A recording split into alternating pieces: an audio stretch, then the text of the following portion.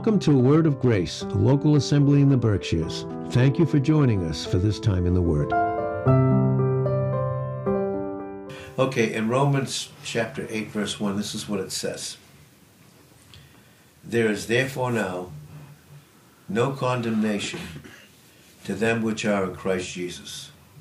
That is the verse in the original. I've said it before. If you see it in other translations, cross it out. It's not in the original. So there is no condemnation to them that are in Christ Jesus. Then I'm going to read Acts 13. Acts 13, 39. And by him all that believe are justified. That's a key word. Are justified from all things from which you could not be justified by the law of Moses. Now, what's the thing that would bring condemnation? It would be the breaking of a law. You would be condemned, and thereby you would be considered guilty. But this makes it very clear to the believer that by him, all that believe, in other words, that have received Christ as their Savior, are justified from all things from which you could not be justified by the law of Moses. And how many times our position is in Christ, but when we get into our experience and when we fail, do we try to do something to gain back what we thought we lost? And that would just be a law, wouldn't it? And all the law would do would be to condemn us. Now, in a few more verses, in Romans 3, verse 24 says this. Well, look at verse 23. It says, for all have sinned and come short of the glory of God. How many? All.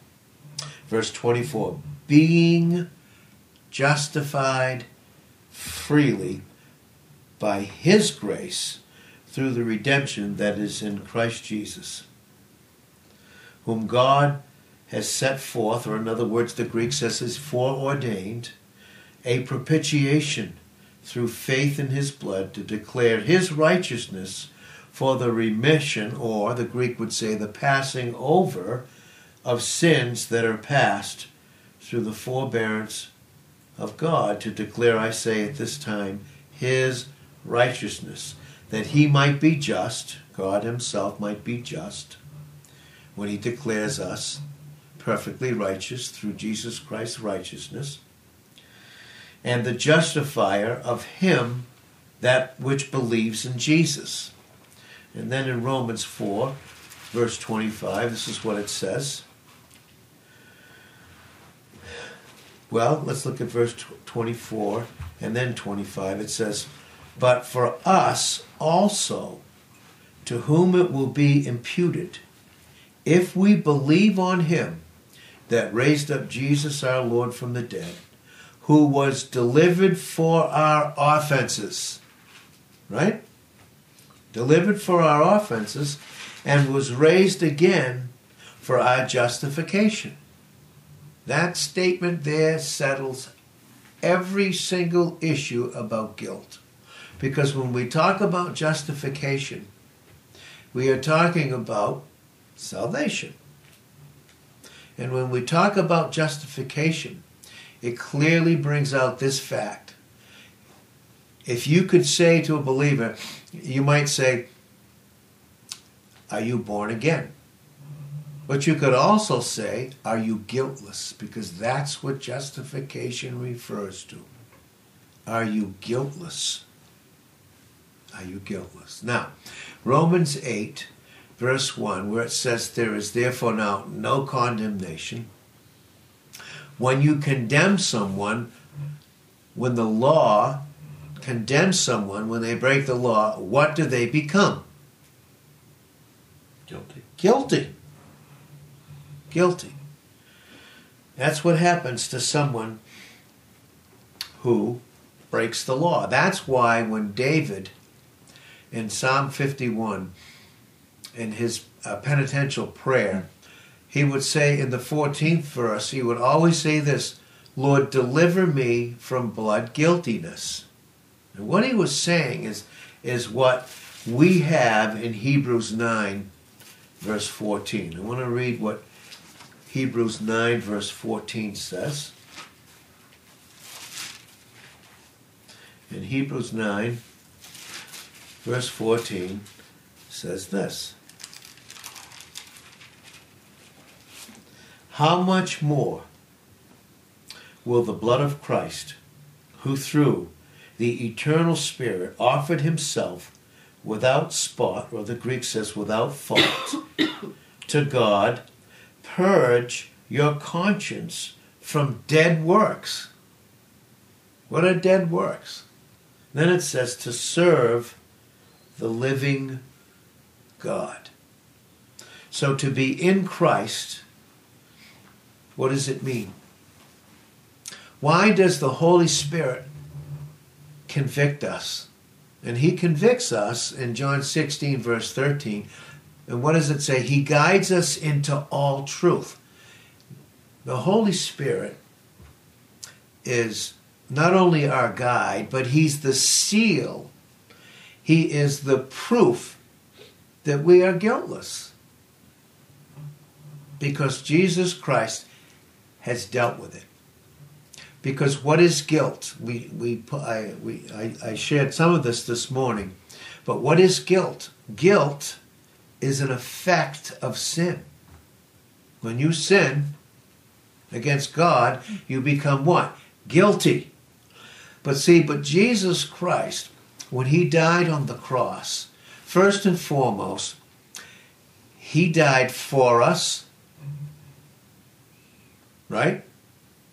He died as us, right? That's what he did. He died as us. Mm-hmm.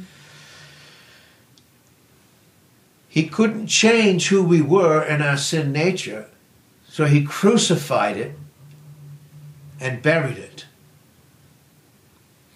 And then he paid for our sins, all those that would receive him as their substitute. In paying for their sins, they would thus become reconciled to God. So, is it right then that we should agree with Acts 13:39 that he that believes in Jesus Christ is just justified from some things? Justified. But guiltless of all. Because Christ is my life. Colossians 3 verse 4. Christ is my life. Because Colossians 3:3, it says you died. In other words, the moment we receive Christ, we receive the fact that we died with him. And what did he leave in the grave after paying for all of our sins? Not only the sins themselves, but all the effects. And an effect of condemnation or sin is what? Guilt. And we have been justified. So in God's courtroom, when we appear in God's courtroom, who do we have as our retaining lawyer? It's Jesus Christ. That's who he is. He is our advocate. He is our lawyer in God's courtroom. And because of that, and because he's dealt with every single thing that would come between God and us, and he is our very life. And by the way, the resurrection of Jesus Christ is proof that we are guiltless. That we have literally been justified from all things. Now that's why David would say in Psalm 51 verse 14, deliver me from blood guiltiness. In other words, his conscience was constantly condemning him. Yes, he would bring the sacrifices. He would do that in obedience to the law. And in that sense, God would, and we see in Micah 7:18, who is a God like unto you that passes by transgressions. He's not looking at them. And he's buried them in this 19th verse of Micah 7, in the sea of his forgetfulness. Remember, we've said before in Job 14 verse 17, it's that Job said, he has sealed up my iniquity in a bag. Right? It's an anthropopathism and a truth that God is revealing in terms of covering our sin. See, everything about the mercy seat was that it was covered until Jesus Christ, who was the Lamb slain from the foundation of the earth in God's mind, in Revelation 13 verse 8, he would come, born of a woman under the law, to redeem them that were under the law. And then all that bag of Job's that was covered in everything that the mercy seat, that Hebrew word kaporeth, to cover over, would now be put on him. And he would become what? What would Jesus Christ become? 2 Corinthians 5:21 says, for he, God the Father, made him, the Son, the sin sacrifice for us, who knew no sin, that we might be made the righteousness of God in him. So what is he teaching? He made him to be guilty in our stead, because of what was put on him, all of our sins. And he removed them in Psalm 103 verse 12, as far as the east is from the west. We've said before, go in a circle and keep going east and tell me when you can stop. Then stop and go west and see where they meet. As far as the east is from the west. And what we're speaking of when we speak of that verse is the eternal mind of God. Can he find them? Can he find us guilty? Can he... Okay, if we believe that he paid for our sins, so I sin in time, right? Is guilt attached to me? Okay. If you don't pay your electric bill, right, you're going to be guilty of not paying it. But once you pay it in the beginning of the month, are you going to worry about it in the middle or the end of the month? You're going to worry and feel guilty that maybe you didn't pay it? Ooh. Right? Not if you really paid it. Not if you really paid it. You're free. You're free to enjoy the lights. We're free to enjoy the truth, the revelation and illumination of the light that Jesus Christ has not only paid for all my sin, and justification is a declarative statement of God. Listen to me. It's not based upon grace, by the way. It's based upon perfect righteousness satisfied. Then grace is released. So God is perfectly, and you'll see that in Romans 3, 24 and 25 and 26. He is completely just in declaring us to be perfectly righteous. And himself, for all the Old Testament sins, and passing over them, because they would in time be put on Jesus Christ and dealt with. Now their faith, the whole time through the sacrifices, their faith looked forward to the cross. Our faith looks back to the cross, and guess where we all meet? At the cross. And the cross is the declarative statement of the love of God, that there is no guilt in you and I any more than there is in his Son. And he would have to disregard the very life of his Son that was laid down for him to find a speck of guilt in us. Now, is there conviction? Yes. Why does the Holy Spirit convict us? so that we don't live in false condemnation, thereby living in a second of guilt. There's no guilt. Jesus Christ, the resurrection, is the proof that we are guiltless. The seal of the Holy Spirit is the proof that we are absolutely guilt-free. So if you say to someone, are you born again? Or in other words, are you justified? Has God declared you to be perfectly righteous based upon you receiving Jesus Christ in your stead, thereby being guilt-free? Are you guilt-free? You could ask someone, instead of even saying to them, are you born again? You could say, literally, are you guilt-free? Are you guilt-free? There's therefore now no condemnation and thereby no guilt attached to them that are in Christ Jesus. Is Christ Jesus guilty of not paying for any one of our sins when we received him as our sacrifice? So how could God then see guilt in you and I? I mean, if Christ is my life, and the last time I checked my Bible, he is, then is there any guilt in that life? You see, listen, we are not to attach our condition and our feelings to the truth of our position in Christ. It's a lie from the devil. It is. And that is because, and Myron brought it up, he is the accuser of the brethren in Revelations 12, verse 10. He's got the whole world in 12:9 deceived.